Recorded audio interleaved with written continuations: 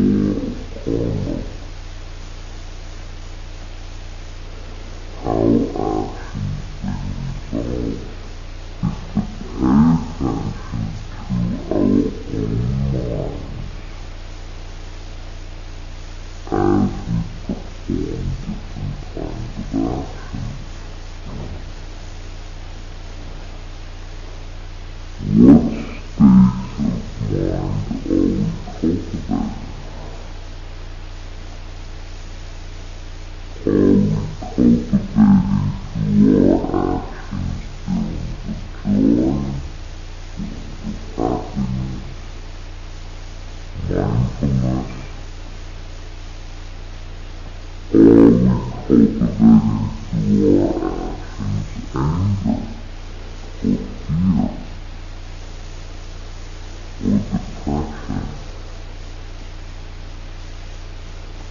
what is it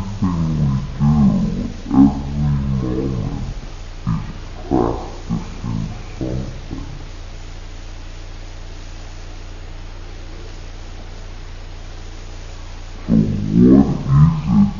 we're practicing in our lives?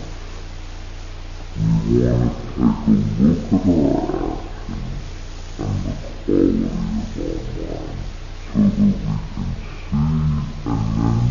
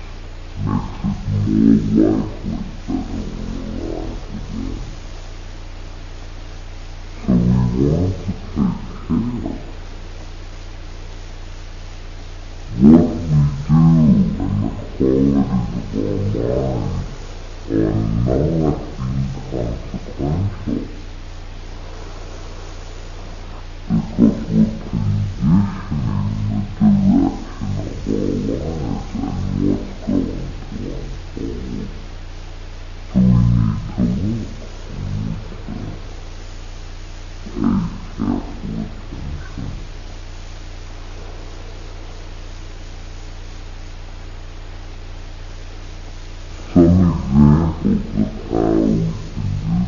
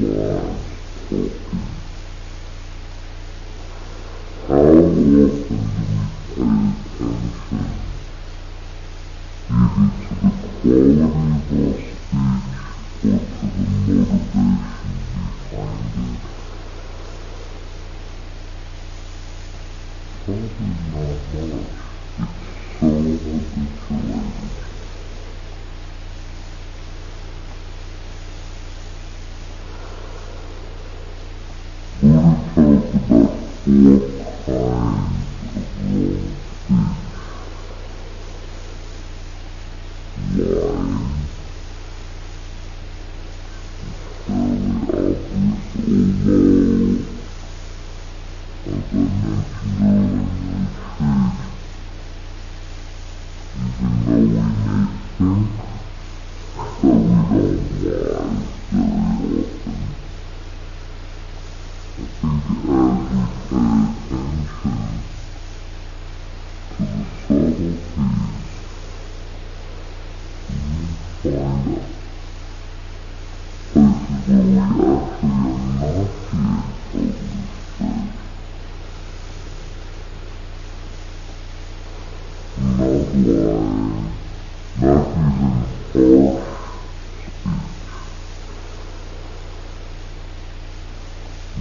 gossiping,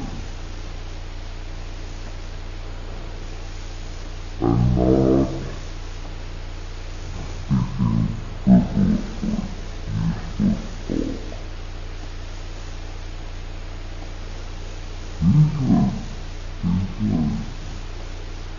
speaking frivolously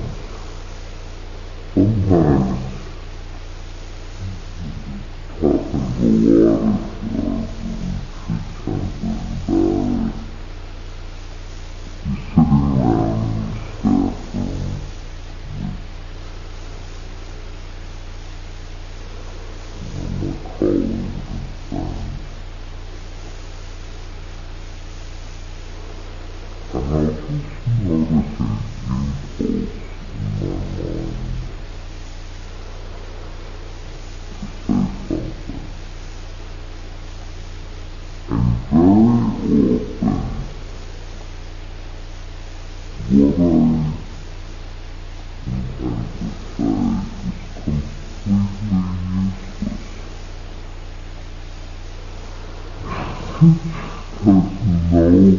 These are helpful guidelines.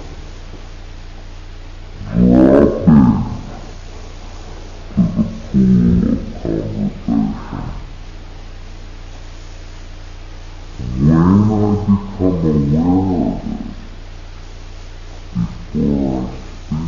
retreat centers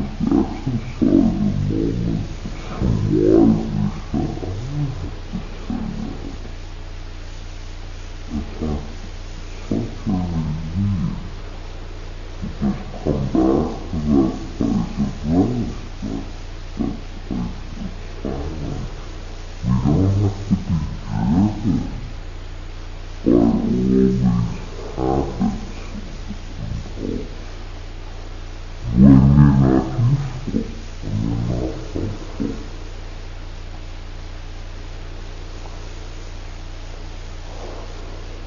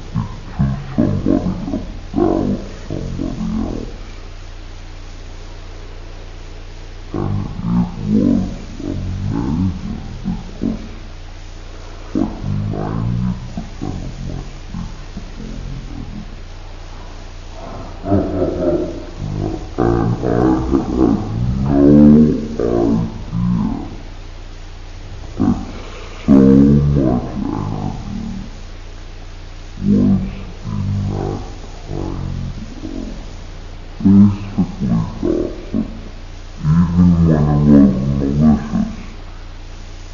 And I just noticed an impulse in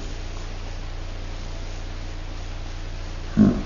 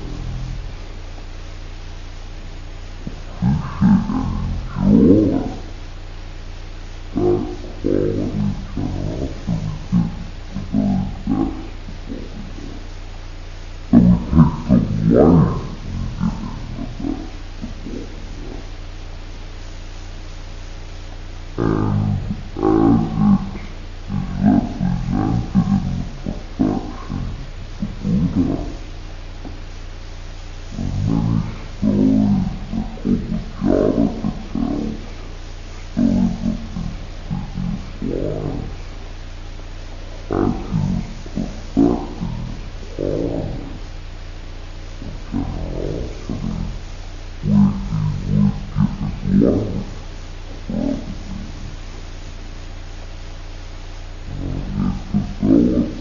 the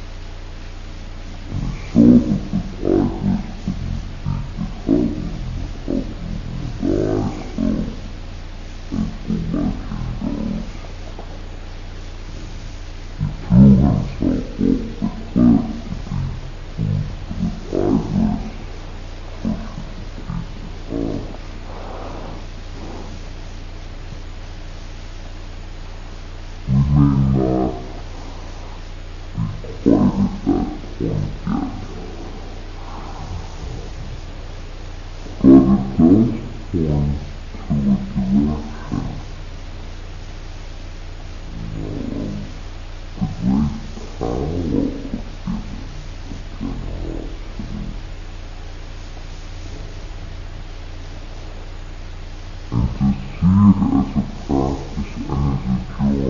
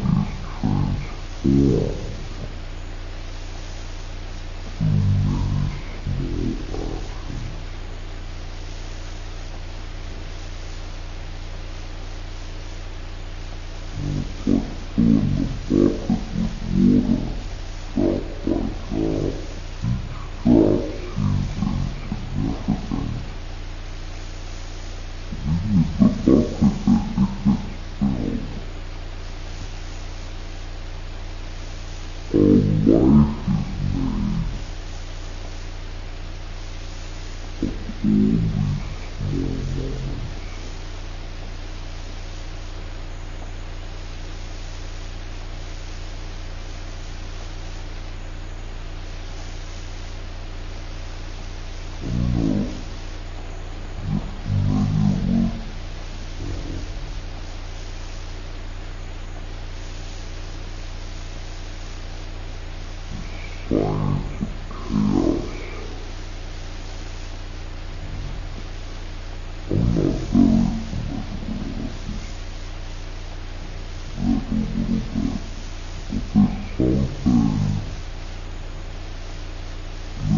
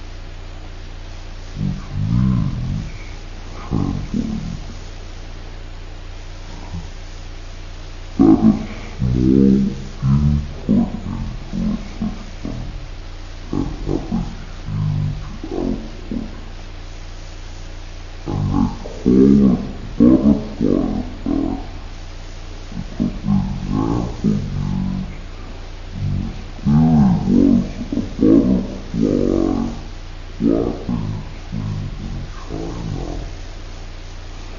Vallecitos.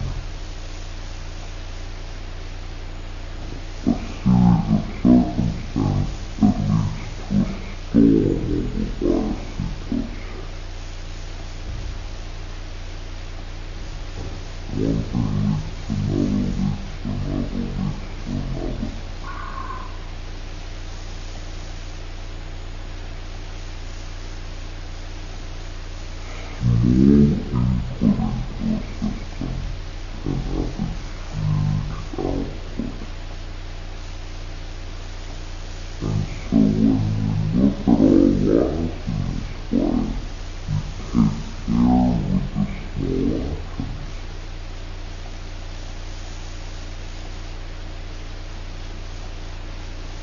Okay, so one way we understand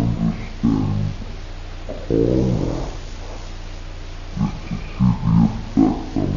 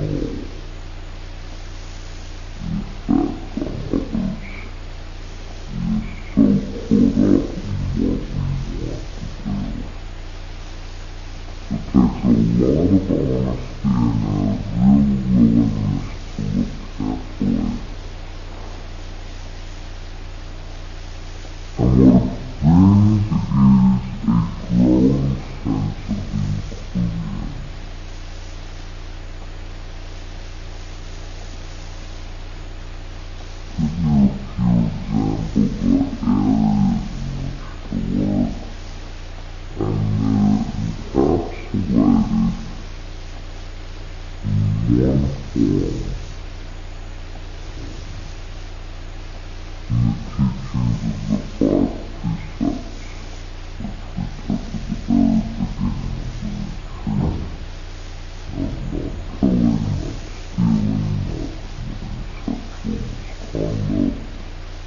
killing, not stealing, not committing sexual misconduct, not lying,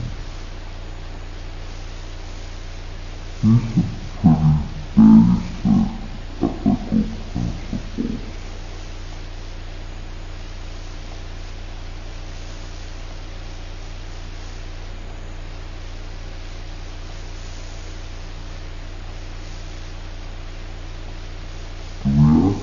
These are pretty basic ethical principles. Do we actually work with them in our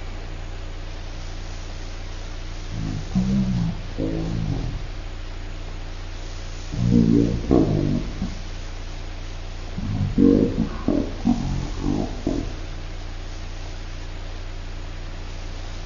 I was in the summer and there were flies, and the barber, flies buzzing around kind of dirty flies buzzing. And just as he grabbed the flies buzzer, I wanted to, no, don't do that.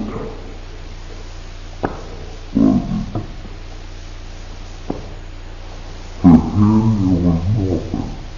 He just swallowed the fly. But it was killing. It was killing the being. Was it necessary? In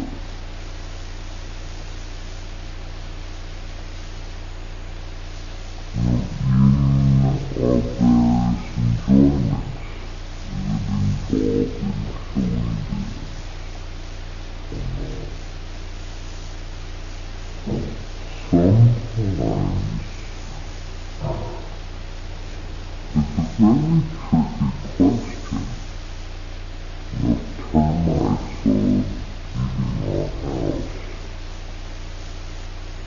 termites eating our house. What do we do? We say, oh, have a nice meal. Maybe if we were real calm, we'd do it. But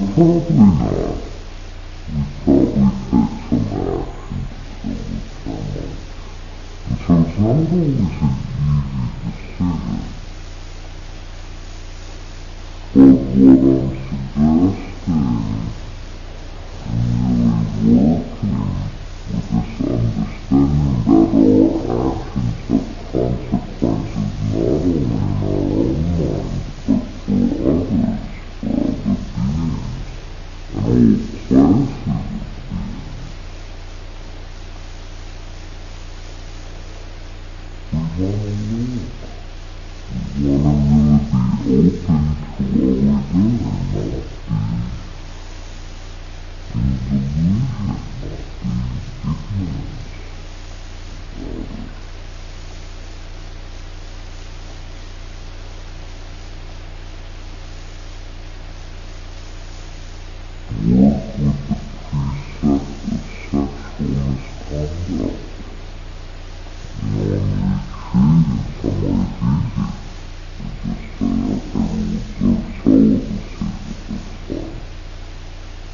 easy.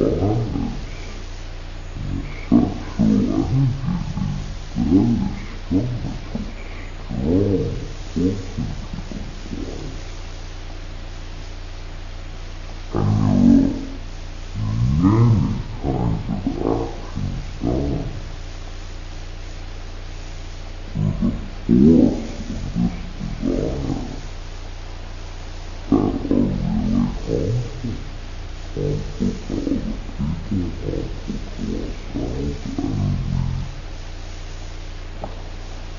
Harmful to other people, harmful to ourselves, and we know either from our own experience or people around us, the harm can be caused when there's deception, when there's dishonesty, when there's exploitation. One of my teachers had a great line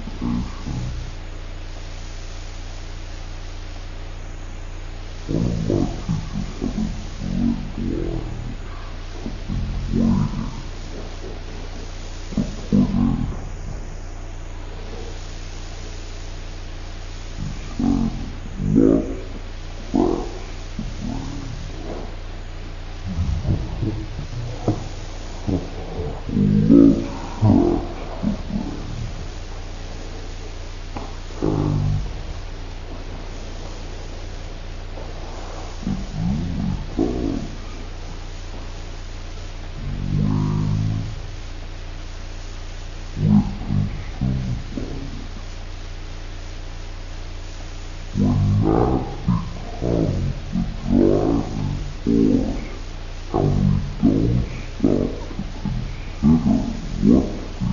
coming from a place of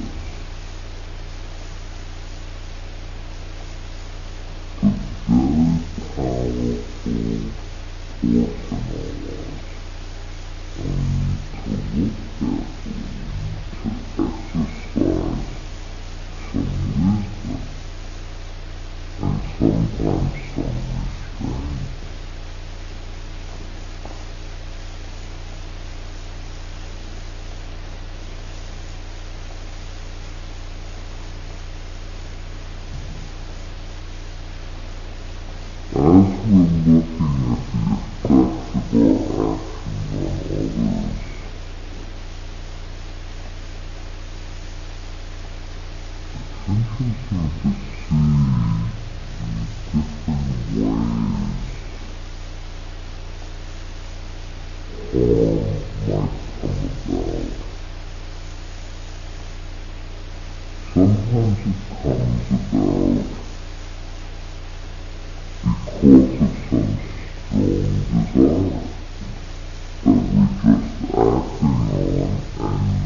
or separation.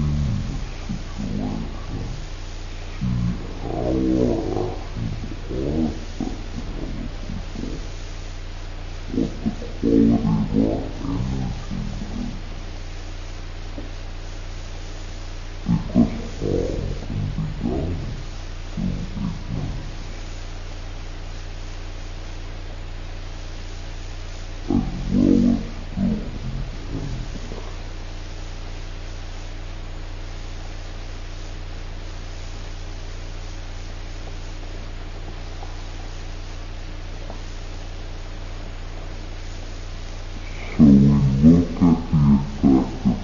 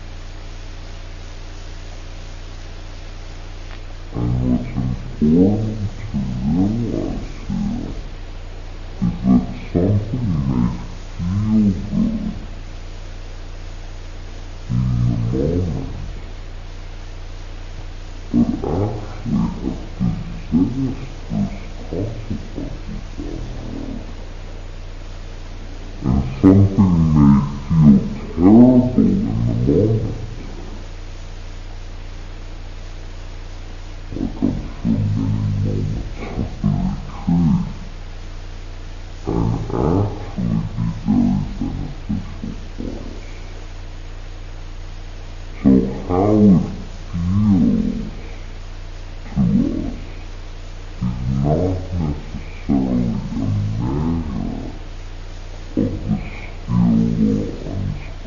are noble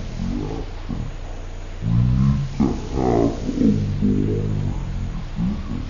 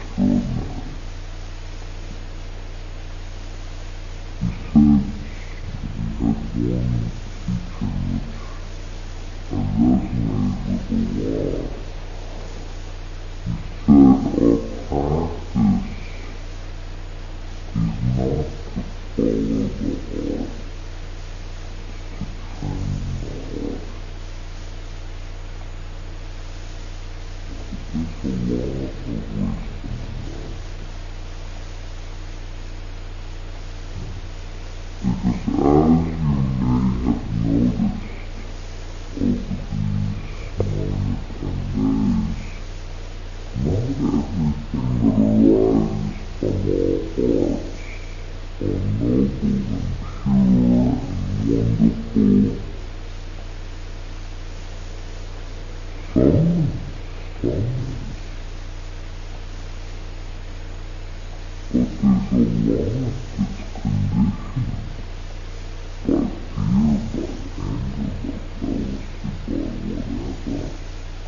a lot that's conditioned by fear, by anger, by jealousy, by whatever. So it's not simply to follow whatever arises, to train our hearts, to purify our hearts.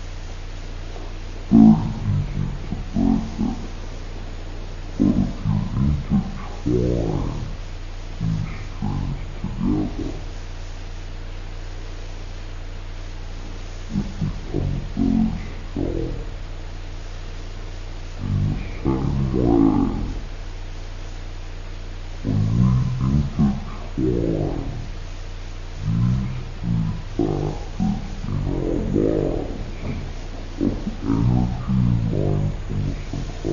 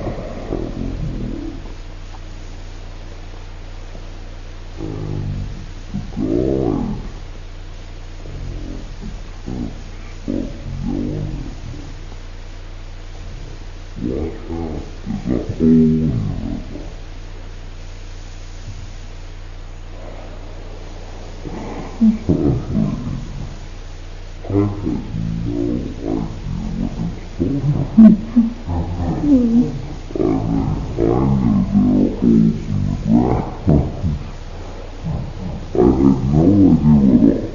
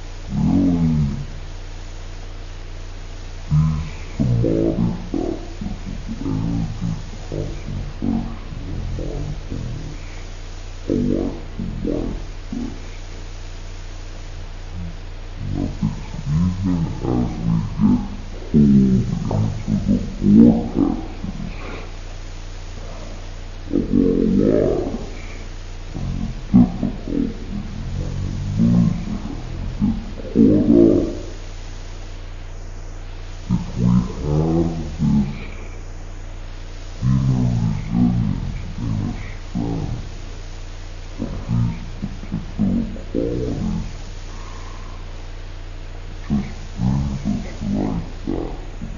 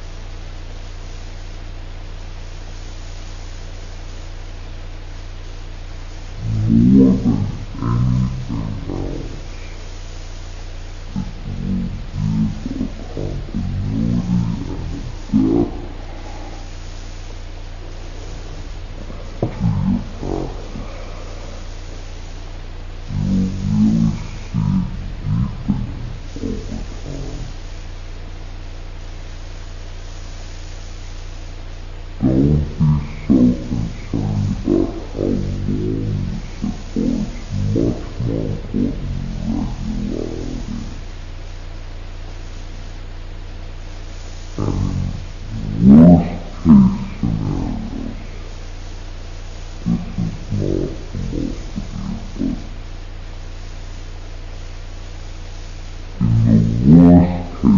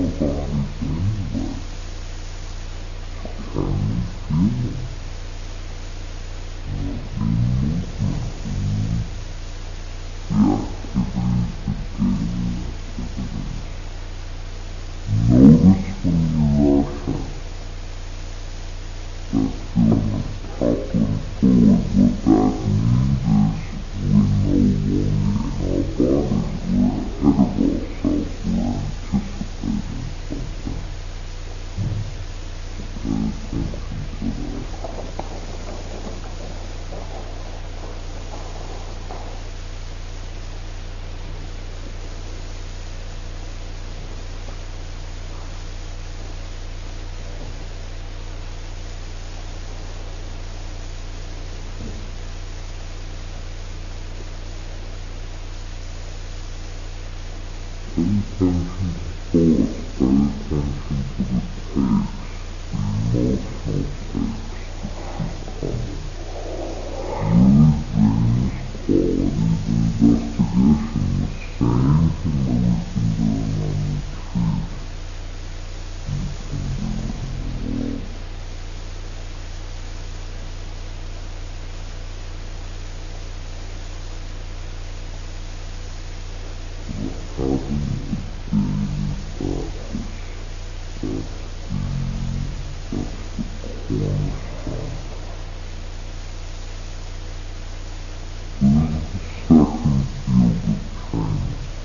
field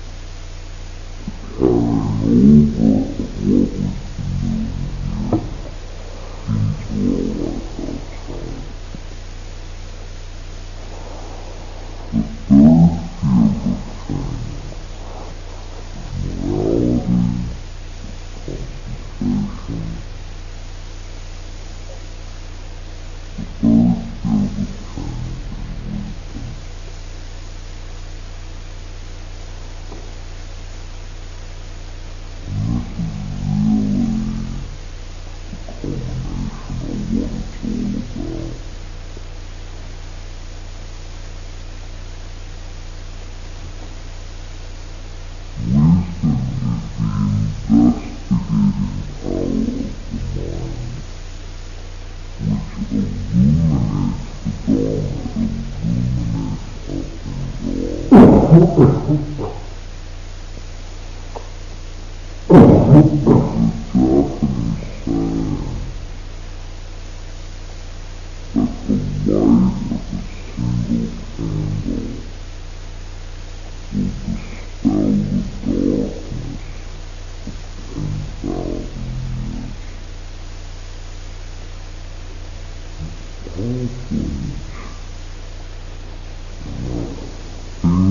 through the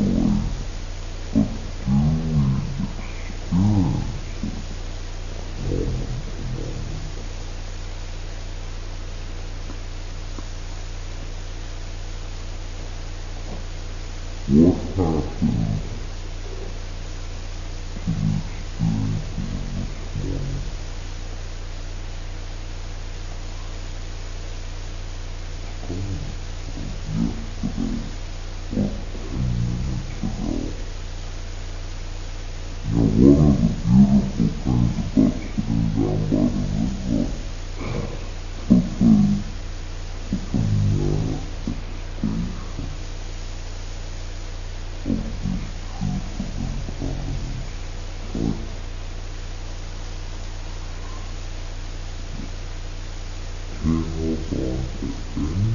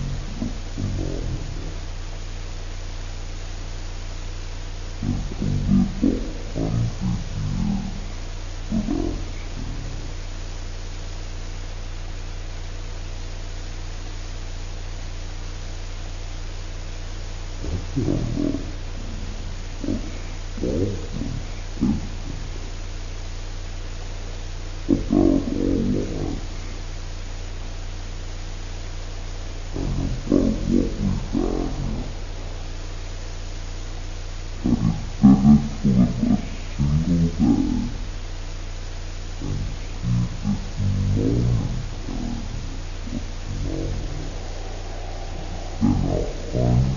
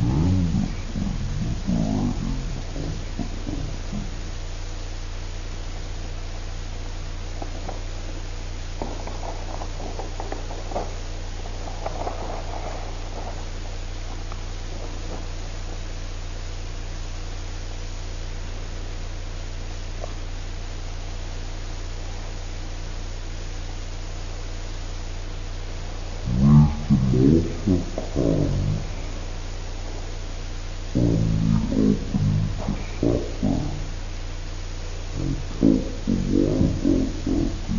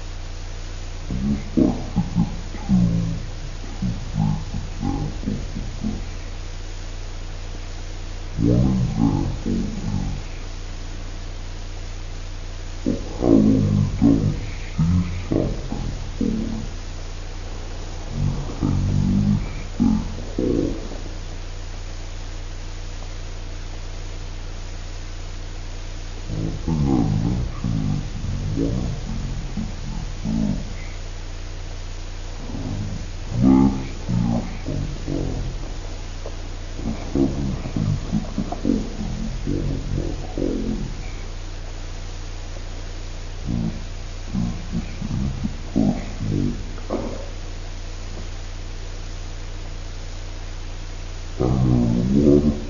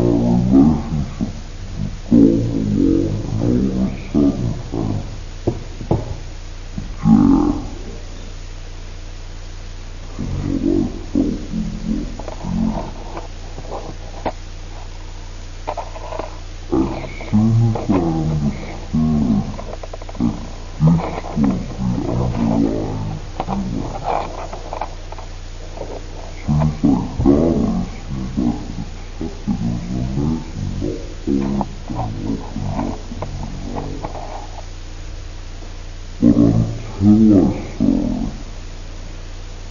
this underground feeling was fueling the anger, and I kept getting lost in the story.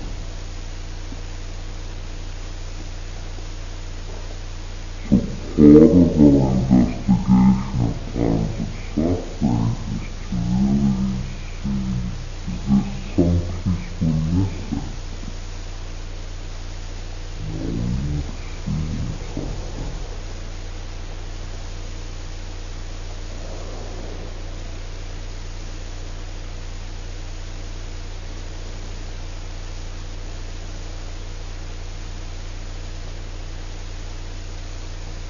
Another great cause of suffering for ourselves and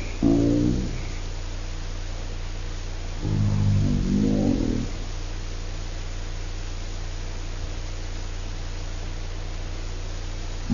particular kind of attachment,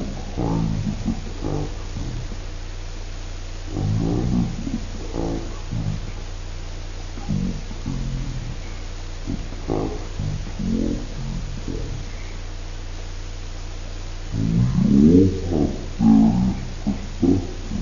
And we all have various perspectives, and very often we get attached to our viewpoints. It doesn't make for means of communication. I want to tell one little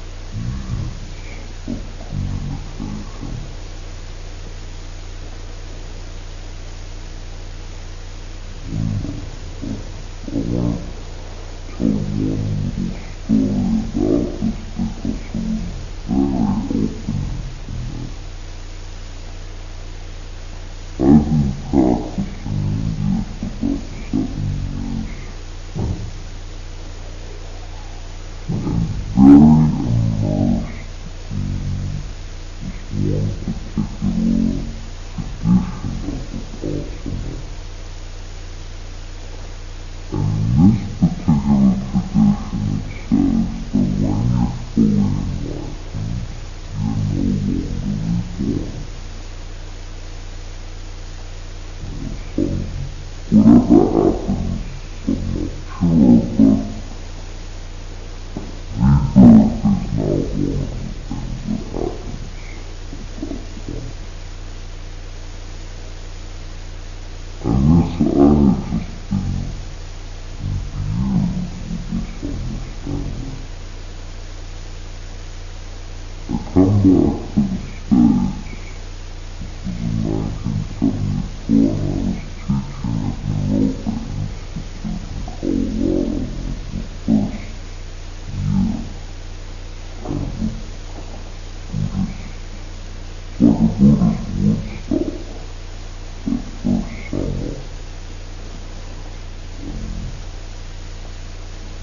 There was one great Lama who came,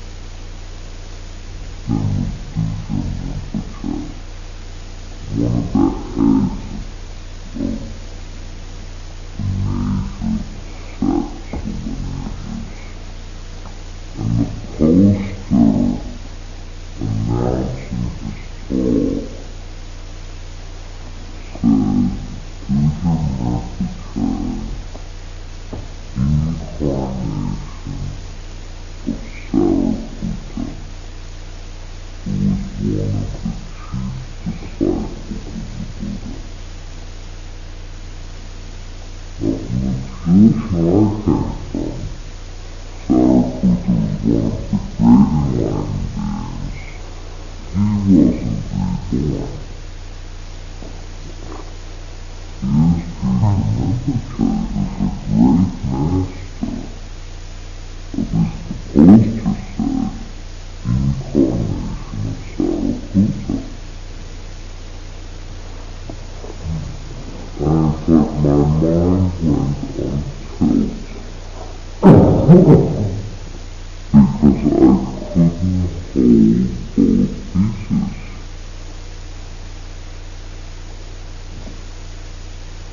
And really, I mean, to you it may sound a little esoteric, but for me it was quite